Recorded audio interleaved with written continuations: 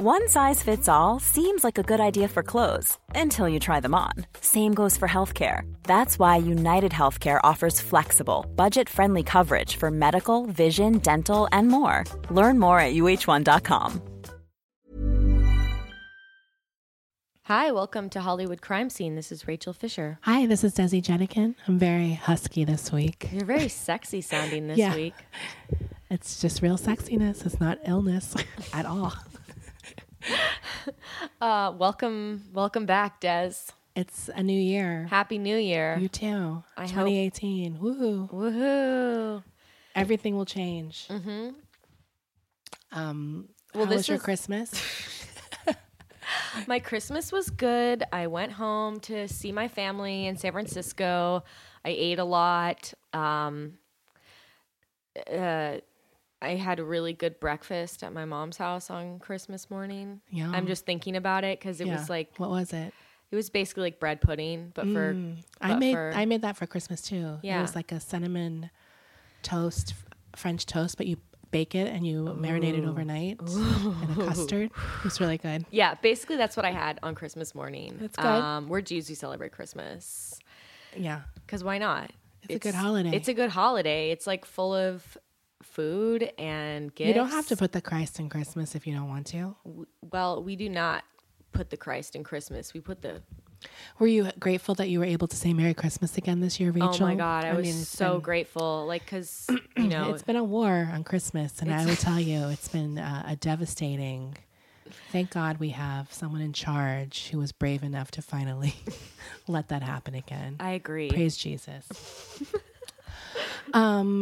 So, do we have any updates? We had a bunch I say knowingly.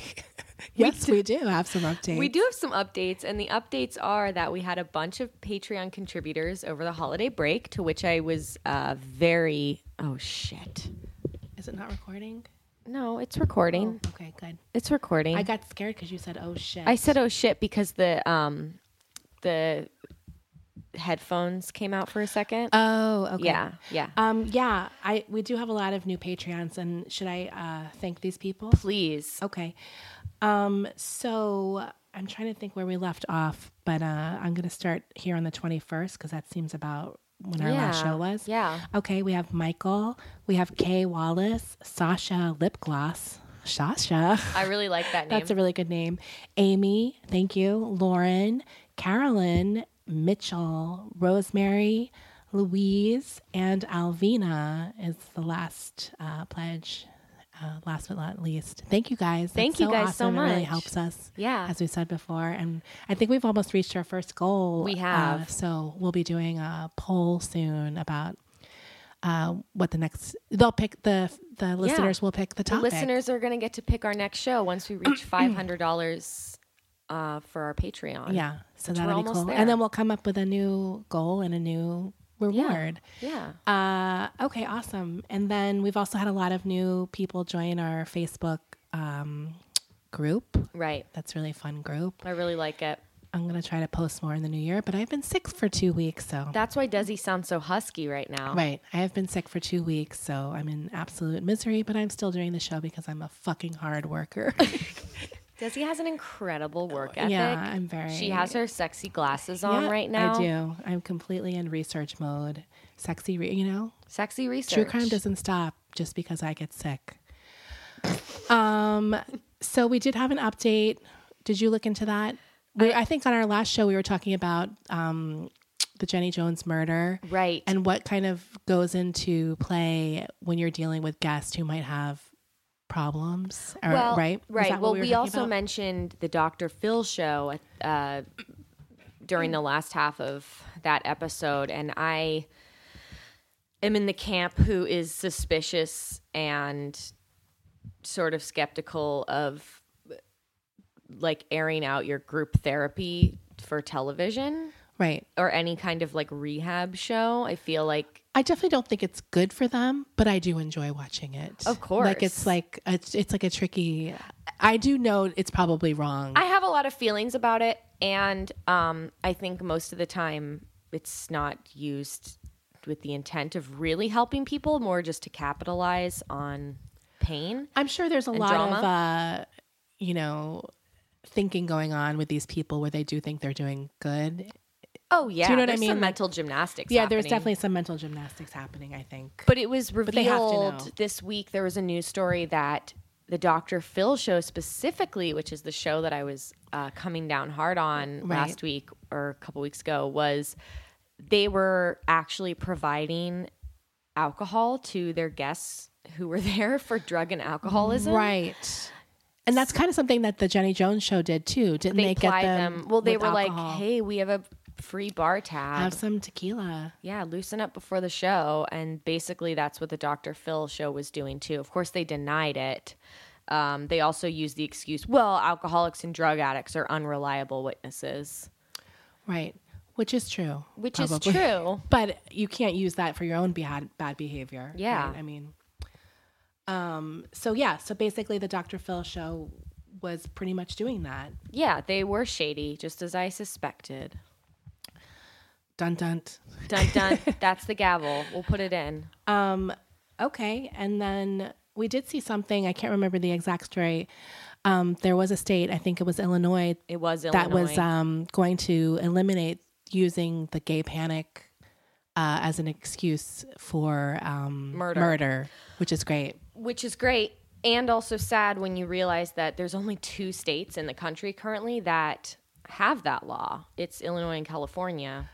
Oh, really? Yeah. So most states, that's still a viable You defense. can still use the gay panic defense, which is absolutely insane to me. Yeah. So But congrats to Illinois for being on the right side of history. right. Okay. So then I guess that's all. That's all our updates. That's all the updates we have right now.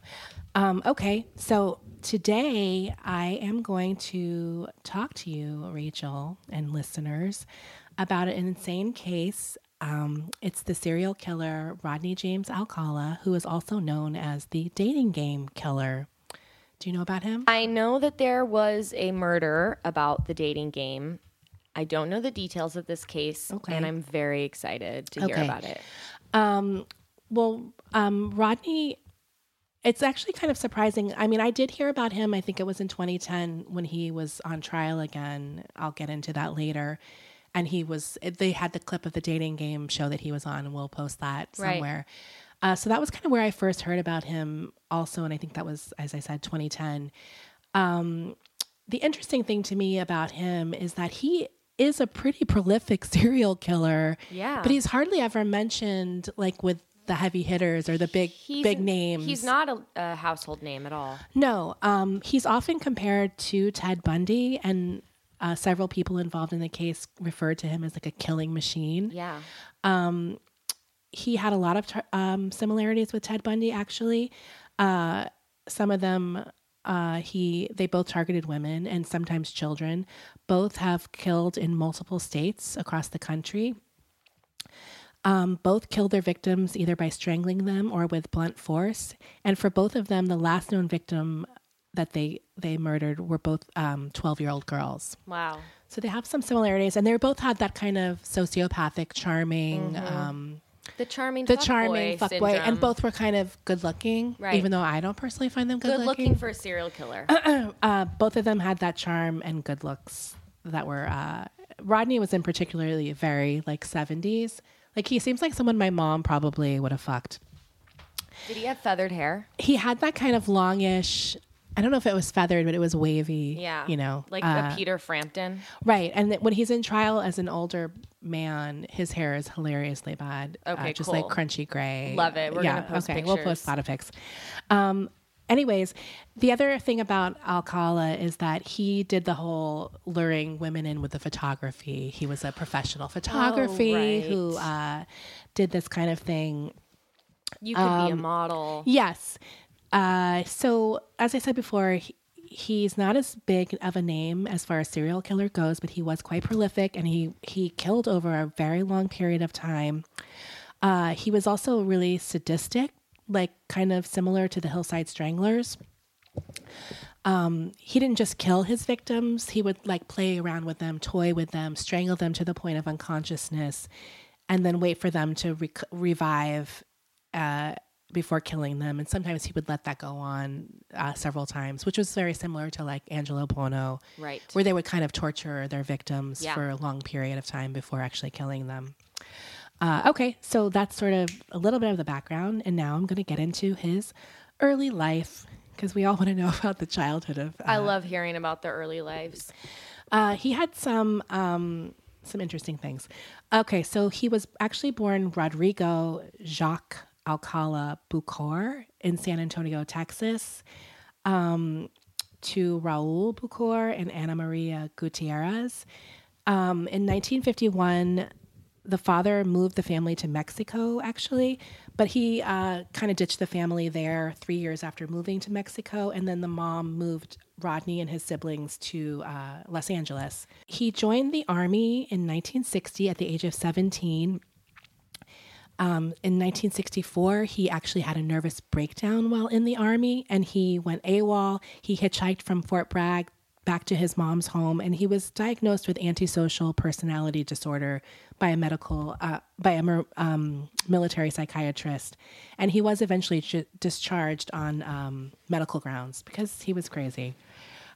He actually was diagnosed with several other things by psychiatric experts over the period of his life, including during his trials, including surprise narcissistic personality disorder, borderline personality disorder, and a homicide expert named Vernon Geberth diagnosed him with malignant narcissistic personality disorder with psychopathy and sexual sadism comorbidities, which I don't know what that means. Tell me. I have no idea. I'm white trash. So he had a lot of issues. He actually had a very high IQ, though, which I think is also kind of common with a lot of killers. Yeah. Like, they're insane, but they're smart, which is probably something you need to get away with stuff like this for a long, extended period of time.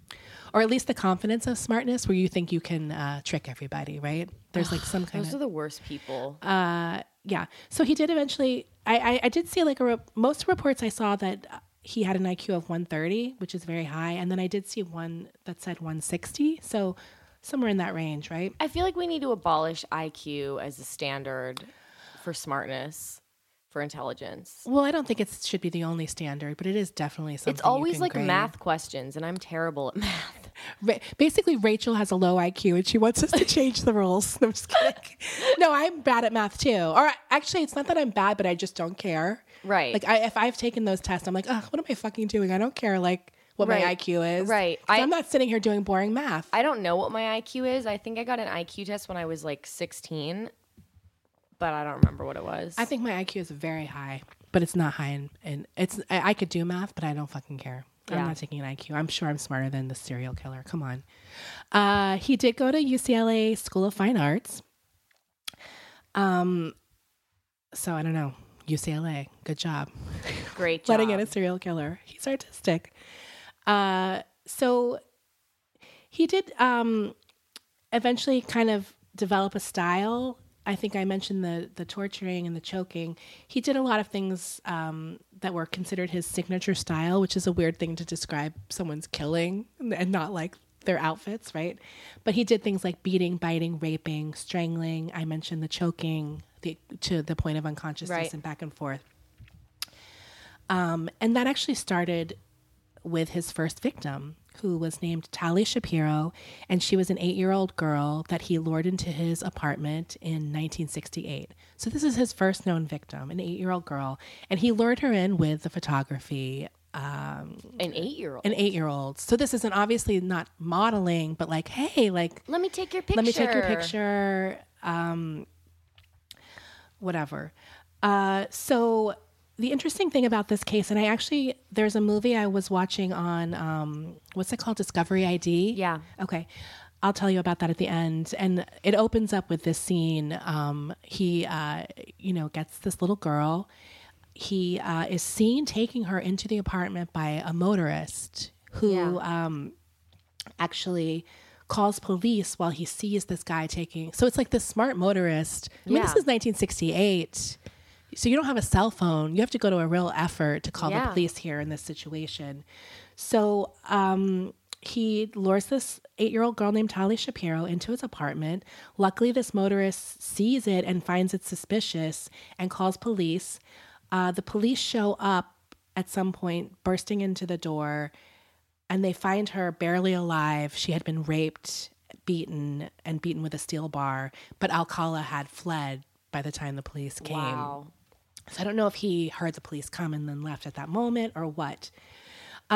So obviously, this is a huge deal. I mean, we all know a little white girl getting near murdered and beaten and raped is going to be a huge manhunt for this perpetrator. But Alcala actually evaded arrest. He left state and enrolled in NYU Film School, where he studied under, this is amazing, Roman Polanski. No shit. Yeah. Roman Polanski is actually the one who taught Alcala how to use the camera that he later used for his fashion photography. And I'm going to talk more about these pictures at the end. Let me just a little aside. There's like the famous joke, if only Hitler had gotten into art school. Right. Well, this guy did get into art school. And he still was a piece of shit. So there's that goes out the window. So he actually applied to NYU under the alias or whatever named John Berger. So it's Berger. I'm amazed how many good schools he got into. Was it just way easier to get into like UCLA and NYU back at like, how do you just move to New York and be like, hey, I'm going to go to NYU now and study under Roman Polanski? Because it's like nowadays getting into college is so fucking hard. So this is a person who's on the run. He also, this is 1971 at this point, he got a job at a New Hampshire arts camp for kids. And he had a slightly different alias, John Berger, spelled like the hamburger. So he switched it up a bit for some reason. It was during this period in 1971, June, that a woman named Cornelia Michael Criley, a 23-year-old TWA flight attendant, was found raped and strangled in her Manhattan apartment.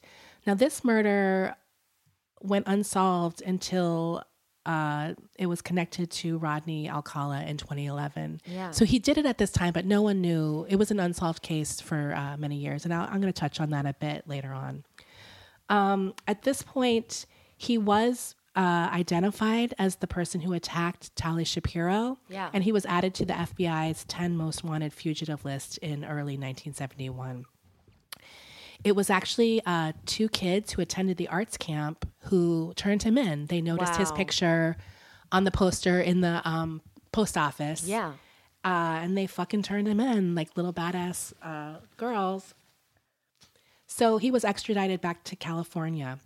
Unfortunately, Tali Shapiro's parents had relocated the family by that point to Mexico, actually, and they didn't want her to testify at his trial.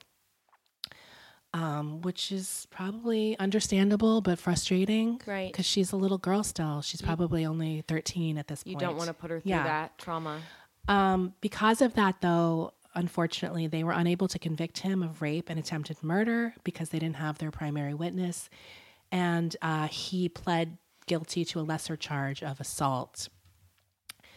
Back in this time, there was something called indeterminate sentencing, which was something that allowed people to get released on kind of good behavior or demonstrating that they had been rehabilitated. And this was often used for sex crimes, which is insane to me because, I mean, obviously we don't do this anymore.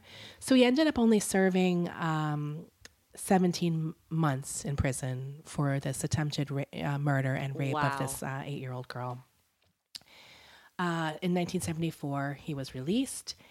And less than 2 months after he was released, he was rearrested for assaulting a 13-year-old girl who was identified as Julie J. in the court records. He supposedly or allegedly, or I guess he was convicted, I don't know, forced her to smoke marijuana and kissed her. And he was also obviously violating his parole. So he was sentenced to 2 more years of indeterminate sentencing. So once again, he got the indeterminate sentencing and was released after 2 years for showing that he had been rehabilitated. But it's like, haven't you already proven he hasn't been rehabilitated? If you're like arrested 2 months after, that's not rehabilitated. Right. Like, this is a pattern. Yeah. So after that release, his parole officer let him leave the state to travel to New York City for some reason, even though he had already shown that he was sort of a flight risk based on the fact that he left after the initial crime with Charlie.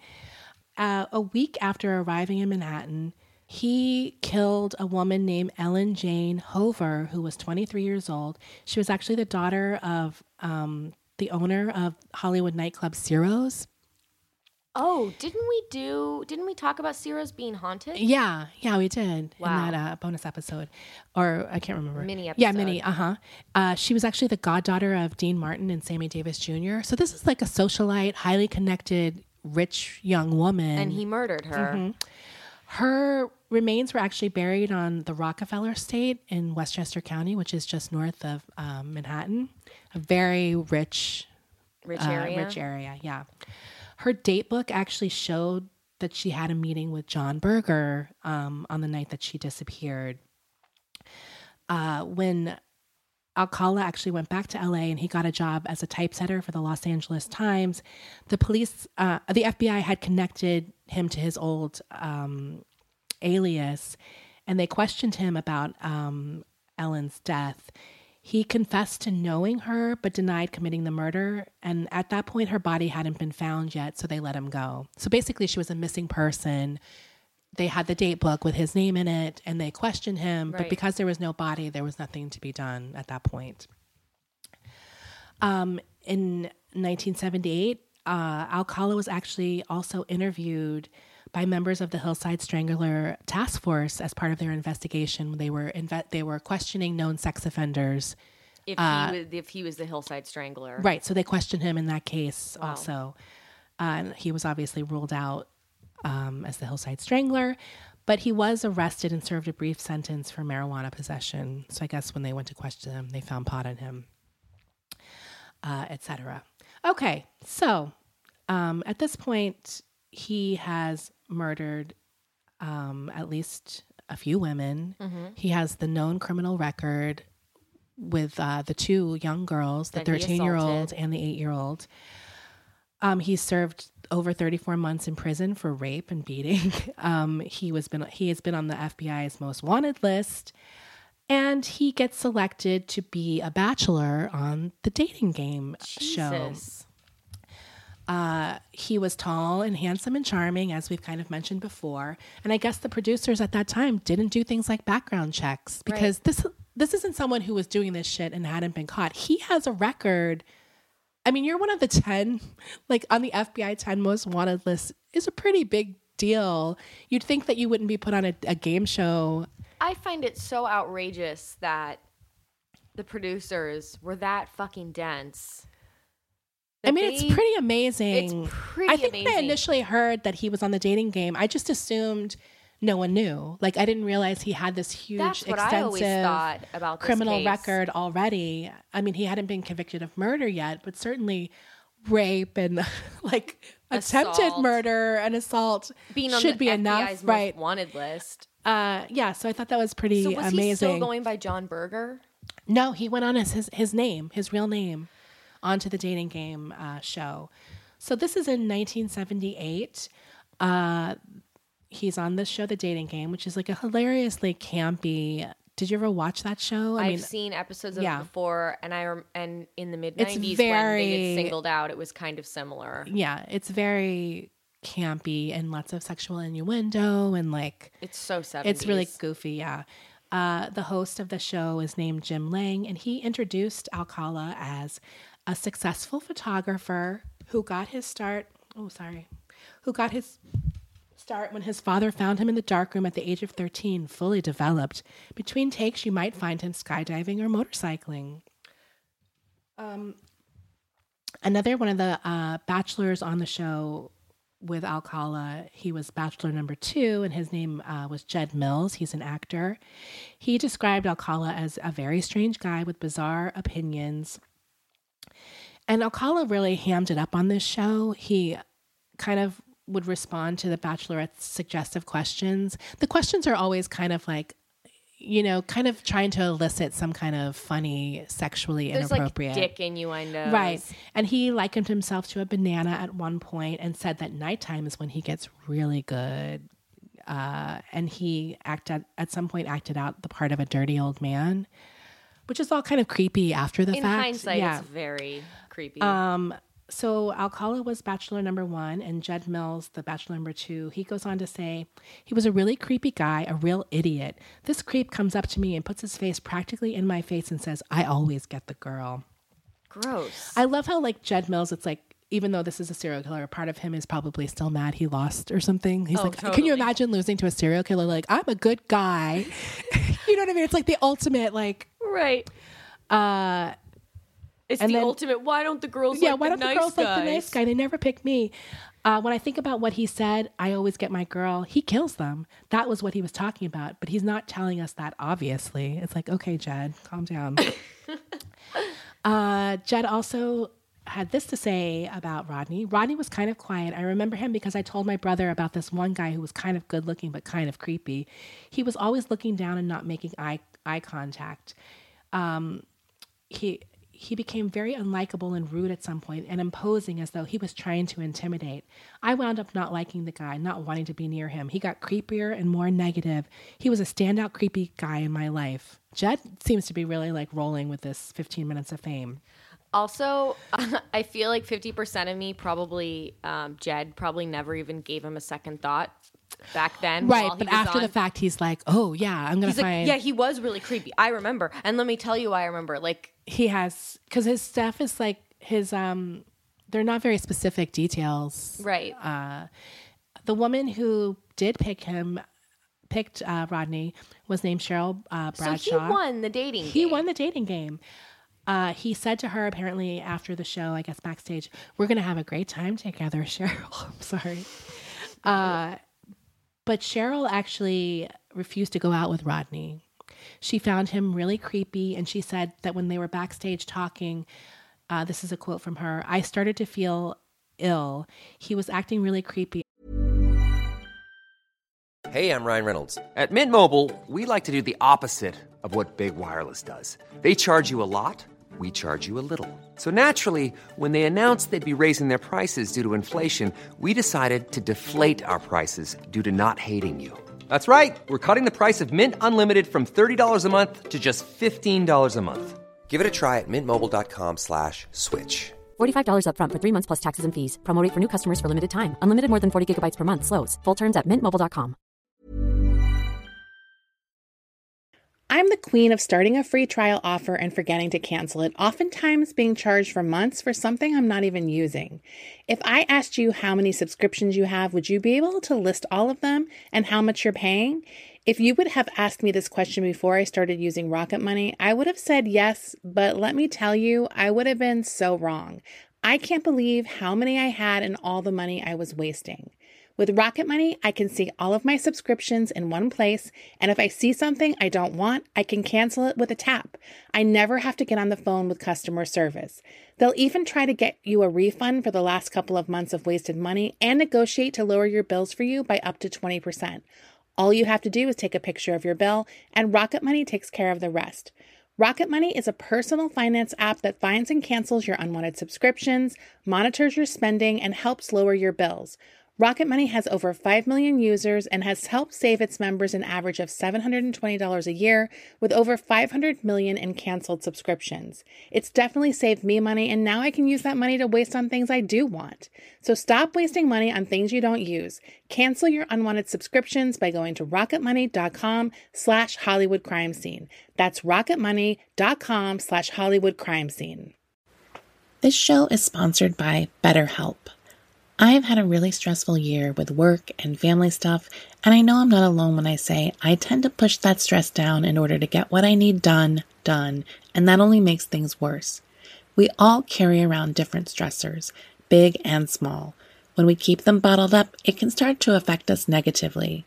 Therapy is a safe space to get things off your chest and to figure out how to work through whatever's weighing you down. In the past, therapy has helped me navigate many situations, from helping me to set boundaries to just becoming the best version of myself. If you are thinking of starting therapy, give BetterHelp a try. I love that it's entirely online, so it's convenient, flexible, and suited to your schedule. You just fill out a brief questionnaire to get matched with a licensed therapist, and you can switch therapists anytime for no additional charge. Get it off your chest with BetterHelp.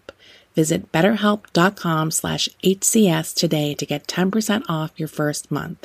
That's BetterHelp, HELP.com/HCS. I turned down his offer. I didn't want to see him again. How did she not sense his creepiness?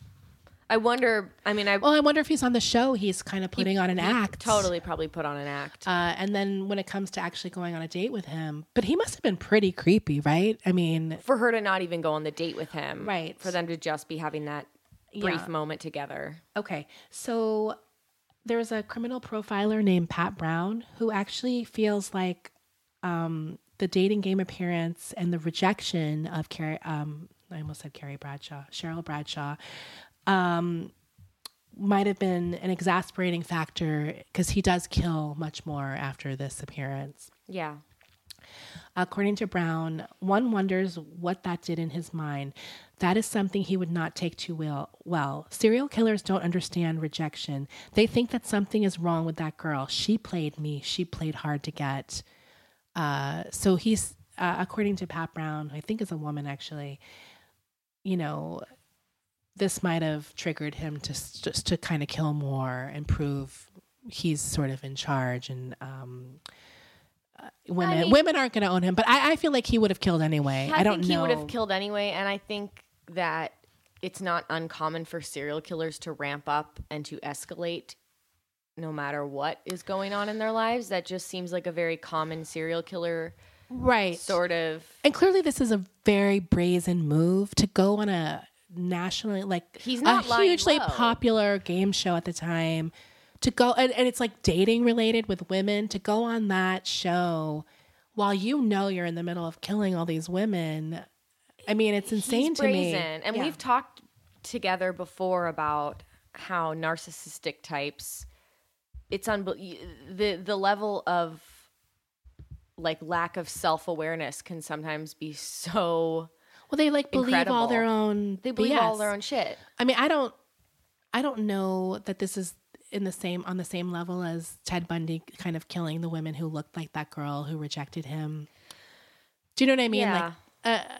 Or sometimes there's a mother connection, right? Where they're trying to avenge. Although I'm sure it infuriated him, and maybe it did kind of get him back into the groove. I personally think he would have killed no matter what, but I don't doubt that. Maybe it escalated it, though. I don't doubt that wasn't already just built into his personality, because that is the profile. He fits the profile of the narcissistic sociopath, right? Violent guy, right? Okay. Well, anyways, I mentioned before that his last known victim was a 12-year-old girl. Yeah. Earlier, as sort of like a similarity to Ted Bundy. That 12-year-old girl's name was Robin Samso. Now, this took place in Huntington Beach, which is kind of, I don't know, about an hour. It's like an hour south of here. Yeah. It's like Orange a pretty County. Nice beach town. Like it very, nice. Anyways, he approached Robin and her friends on the beach that day to get them to take pictures in their swimsuits. Now, these girls all were kind of talking to him, and he was actually chased away by a neighbor. He was seen the previous day trying to convince another set of teenage girls to take pictures by giving them marijuana. So he's kind of lurking around this little beach town trying to pick up teenage girls. Like all normal, good men. No, at some point, after he met these girls on the beach, Robin had to go to ballet class, and she rode a bike. I think she actually borrowed a friend's bike to rush to ballet class. 12 days later, her body was found in the Pasadena foothills of the Sierra Madre, like a very forested area. So way far away from Huntington Beach. Way far away, yeah. Her body had been ravaged by animals, so it was really hard to identify her. I think she was actually found sooner than 12 days, but that's how long it took for them to be able to say to the mom, This is your daughter. Her mom's name is Marianne Connolly, and this is some quotes from Marianne about what happened in this period after Robin disappeared. She said, I called the police and said my daughter's missing. They told me that they couldn't take a report for 24 hours. By the next morning, they declared it a kidnapping. As I mentioned, 12 days later, her decomposed remains were found and had been just completely decimated by animals. Connolly goes on to say that authorities finally arrived at her house. The sergeant says, we found Robin. I grabbed my purse and said, okay, let's go. He said, where do you think you're going? I said, I have to go see Robin. The sergeant told her that she wouldn't be able to identify the body because it took 3 days to identify her remains. I got so mad, recalls Connolly. I said, 3 days? How many little girls with long blonde hair disappear in California? And he said there was no hair. Connolly, according to Connolly, when she speaks of Alcala, he's the devil himself. So, I mean, that's just so sad. It's heartbreaking. It's heartbreaking to think.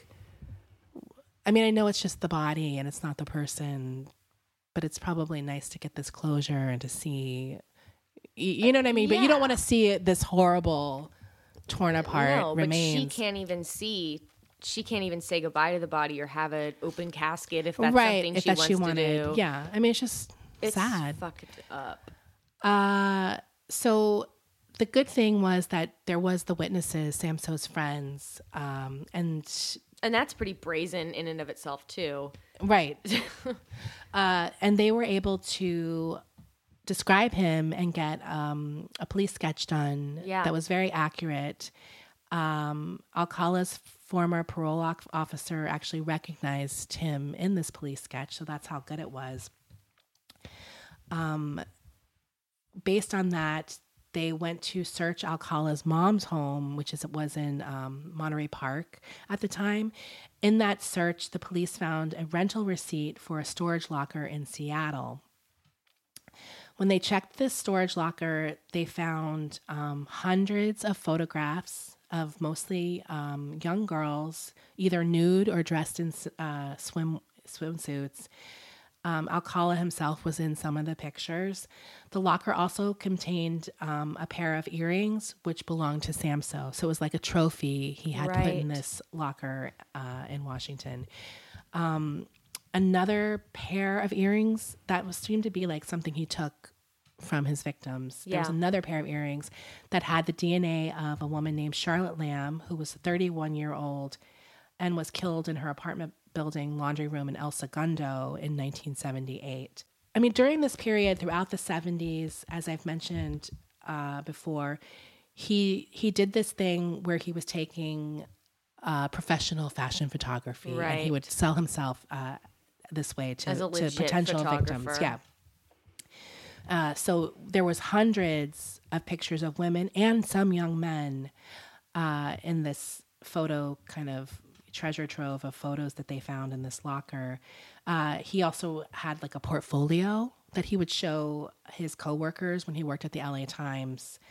It was kind of reminded me a bit of the Bob Crane, where he's like proudly showing these pictures and people are like, dude, I don't want to see these that. are really sexually explicit. Like there was nudes. And they were, was he showing pictures of underage girls? I think he didn't show the underage girl pictures.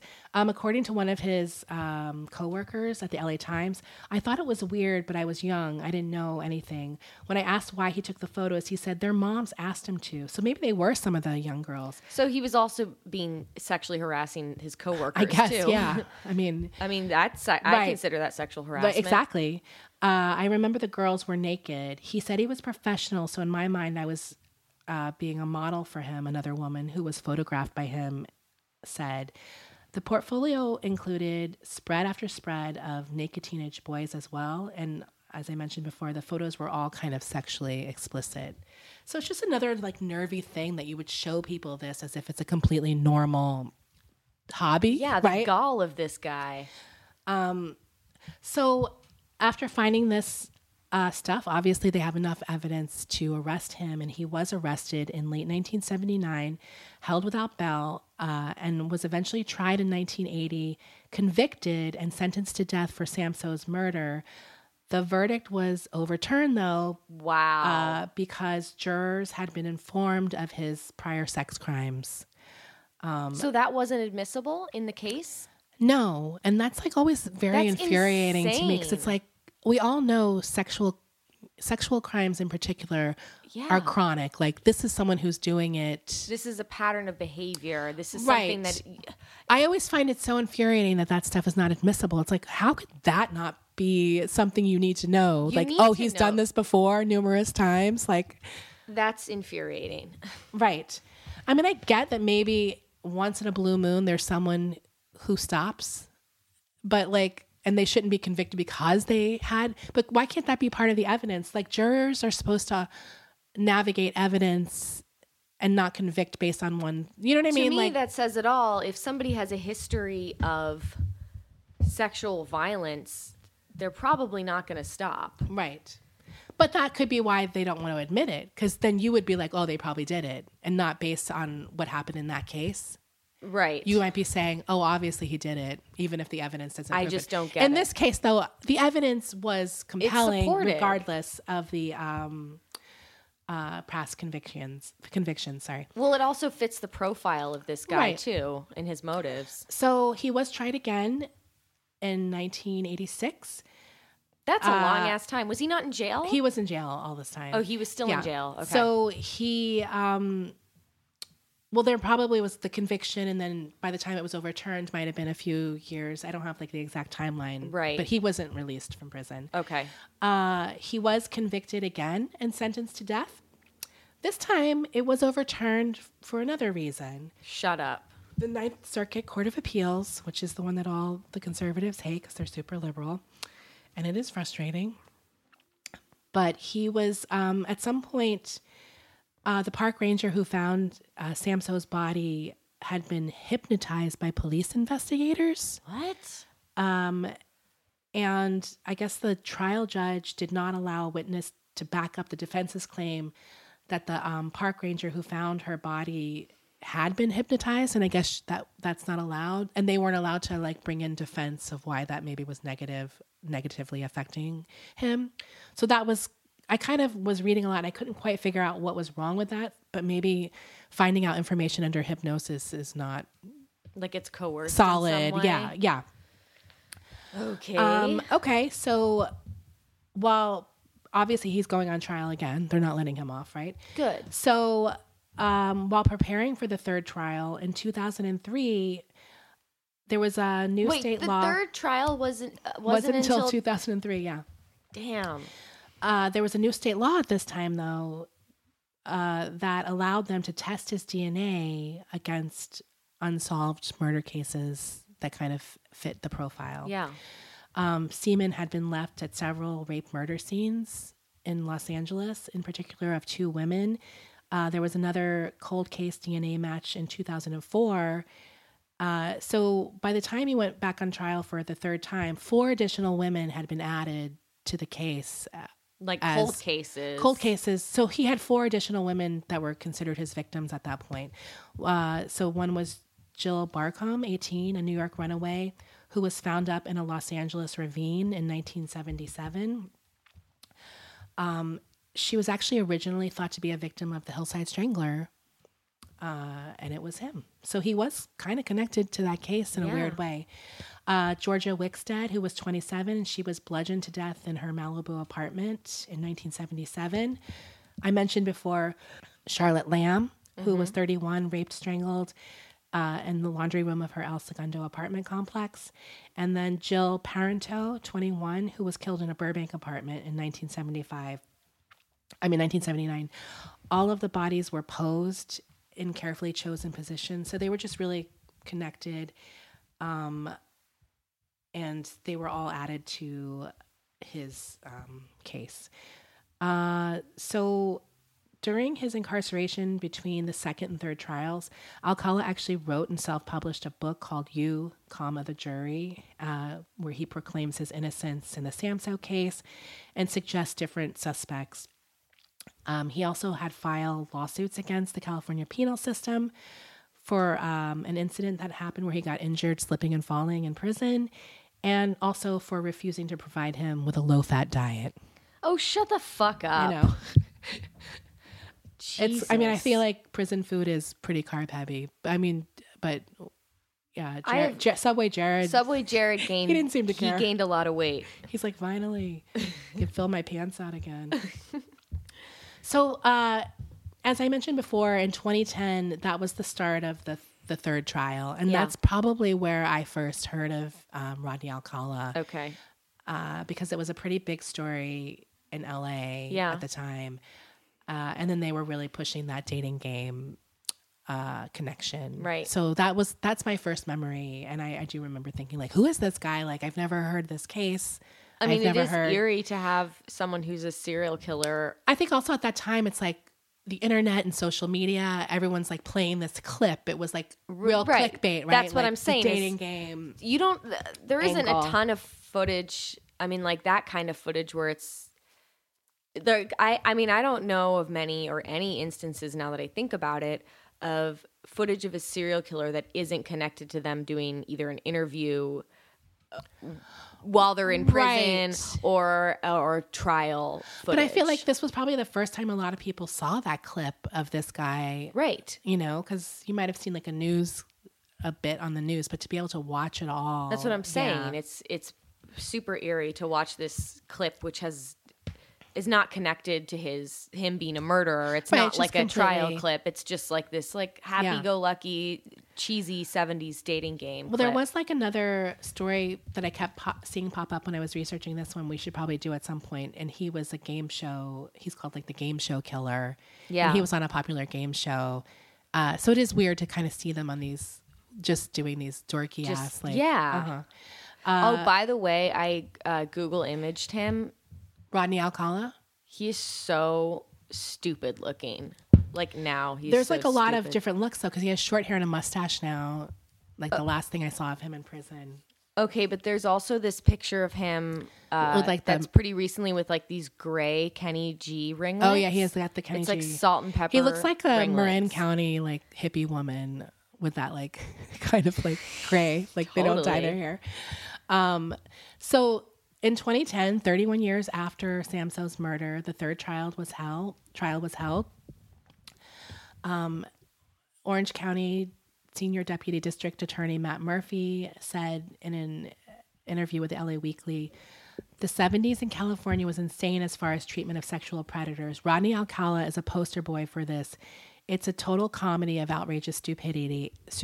And I think that's a lot what we were talking about earlier, this like letting them out for rehabilitation. So luckily those things have changed. Yes. It's insane to me that was ever even considered a good idea. Because what other crime gets that kind of treatment? And why would sex crimes of all, things be treated that way? I mean, I'd like to think, we do know more now.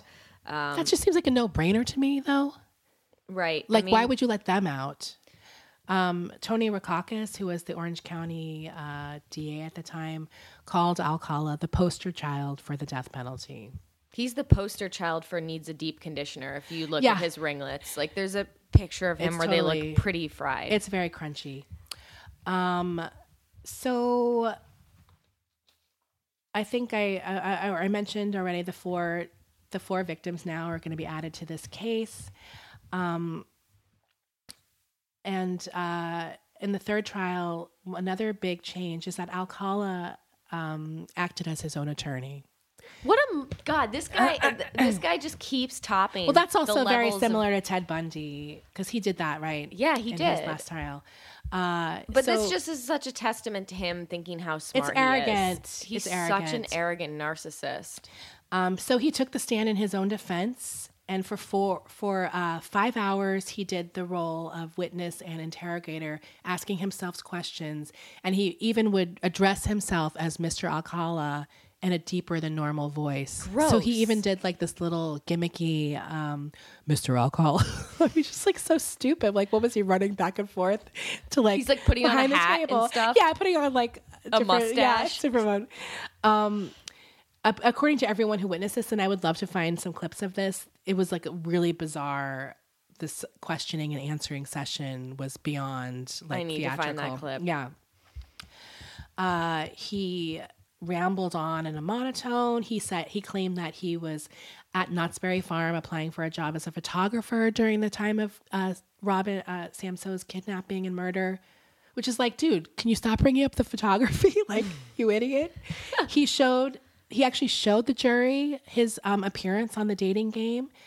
And that was an attempt to prove that the earrings found in the locker were his and not Samson's. He wasn't wearing Samsoe's. earrings on the dating game. Right.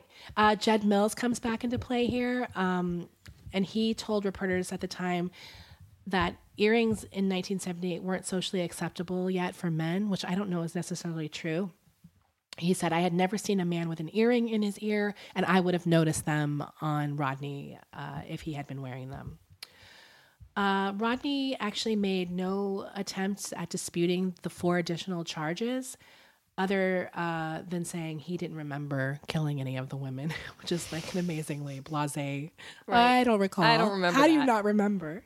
Like, it's either a yes or no, right? Right. In his closing arguments, he played Arlo Guthrie's Alice's Restaurant.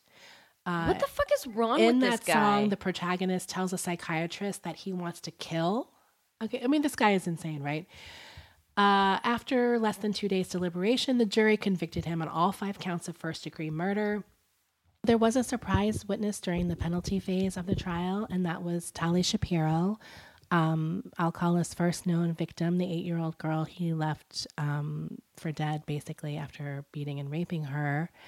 And she kind of acted as a witness for justice for the victims who obviously couldn't be there because they didn't survive. To basically corroborate, yes, this guy. And it was during the penalty phase, so it was, she didn't testify, but she was there as, I guess, when victims get to speak, Okay. that sort of period. Or maybe she just showed up. Maybe she actually didn't speak. I don't have any indication that she did. So I think the defense's only witness was the psychiatrist named Richard Rappaport, and he testified that Alcala's borderline personality disorder was the reason he had no memory of committing the murders. But the prosecution argued that he was a sexual predator who knew what he was doing was wrong and didn't care. In March of 2010, he was sentenced to death once again for the 3rd time. And so far, so good. That has stuck. The pictures I mentioned before, all of those photos that they found in the locker room. In March of 2010, so right after he was convicted, the Huntington Beach and the New York City Police Department released 120 of those photos to the public in order to start helping identify them to see if they could possibly be missing persons or, Jane Doe's, like undeclared bodies. There was over 900 photos that could not be released because they were too sexually explicit. 21 women have come forward identifying themselves as of the printing of this article that it was from. And 6 families believe they recognized loved ones who disappeared years ago and were never found. There was only one woman that was actually connected to a missing person or unsolved murder in one of the photographs, and that was Christine Thornton, 28, whose body was found in Wyoming in 1982. As of September 2016, 110 of those photos are still online, so you can go look at them and see if you identify anybody or have any information on those women. The photos that weren't too sexually. Yeah. So basically they didn't suggestive. put any of those sexual ones. So these are a lot of like almost Bikini? headshot looking ones, the That ones he I saw. took. These are all Yeah. photographs he took. So they're basically trying to identify these women or Yeah. seeing, it might not be anything. They're not necessarily all dead or Or runaways or yeah. kidnapped. after he was convicted in 2010 in California, he was actually pursued by New York authorities for the murders of Cornelia Criley, the TWA flight attendant, and Ellen Hover, the Ciro's heiress. He was extradited to New York in June of 2012. He entered a not guilty plea on both counts, but then he eventually did change the pleas to guilty, saying that he wanted to return to California and pursue his appeals on his death penalty conviction. He was sentenced to 25 years to life in New York for those crimes. But I think the California one overrides everything. He also, in 2010, was named as a person of interest in the unsolved murders of Antoinette Whitaker, who was 13 at the time, and Joyce Gaunt, 17-year-old. And that was in Washington State, Seattle. And he was up there at some point, as we know, from the locker, etc. There are other cold cases that he's sort of targeted by in investigations, more in California, New York, New Hampshire, and Arizona. In March of 2011, Marin County, California, which is north of San Francisco. Rachel's hometown. They were pretty confident that Alcala was responsible for the 1977 murder of 19-year-old Pamela Jean Lamson, who disappeared after going into San Francisco to Fisherman's Wharf to meet a man who offered to photograph her. Her body was found in Marin County near a hiking trail, but police, there's no DNA or fingerprints or any physical evidence like that, but I think she just fits a lot of the criteria, and he was in the area at the time. Well, there was also a murderer who was murdering young women on a trail in the 70s in Marin County. Oh, really? The Trailside Killer, I think was his name. And then, obviously, I mentioned before the Wyoming woman, Christine Ruth Thornton. She had disappeared in 1977, and she's pretty much the only one that a relative recognized her from a photo in his portfolio that the police posted online. And then with DNA evidence, they matched tissue samples to her remains, so they kind of tied it all together. Alcala admitted that he took the photo, but he didn't admit to killing her, and she was also 6 months pregnant at the time of her death. Wow. So as I said before, she's the first person who's actually been sort of found as a murder victim by those photos. And Alcala now is in his 70s, and he said he was too ill to make the journey to kind of face a trial on the death of Christine Thornton. He is, as I said before, on death row, and he's in California. He's in California at Corcoran, which is like a big state prison. So he was convicted for the 5 murders, the 4 additional victims, and the young girl, Robin. He also has the 25 years to life sentence in New York, which is inconsequential. His true victim count has never really been figured out exactly. According to him, he's killed between 50 and 100 women. He said he killed 50 and 100 women, so he finally did admit. I guess, like, I saw this information. That's what they're saying. I don't know I don't know exactly what. If he finally is admitting it, or who knows? Just reporting, or maybe. I mean, that's what it says. It says according to him, he claims this in this article I read. As I said, there was like a lot of unifying things about the women. The victims all ranged 8 and 31. They were all women. As I said, he usually approached them with the promises of photography. He did the whole thing, the raping, beating, strangling, which he used several different things, or sometimes with a blunt object, he would hit them.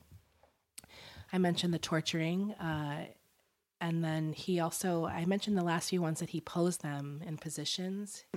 Like the Hillside Stranglers. Yeah, and then he also had the earring trophies for several of them. So yeah, he's still alive, and he'll probably never be put to death. I mean, he's in his 70s at this point. And he has the mustache now. Is that his now current his hair, hairstyle? I think, is short with the mustache, which is very Angelo Bono, too. He kind of is connected to so much, because he also kind of reminds me of Richard Ramirez, because he's Hispanic, and he has that look with the long, kind of wavy hair in the 70s. And cheekbones. Yeah, he has He the has cheekbones. the Richard Ramirez But it's kind of like this cheekbones. Hillside Strangler, Bundy, Ramirez. It's a very 70s, mishmash. 80s Los Angeles serial killer. And as I mentioned before, there is a movie that you can watch online. I don't think I needed to put an ID or a code in or anything. It was on Discovery, Investigation Discovery. Yeah.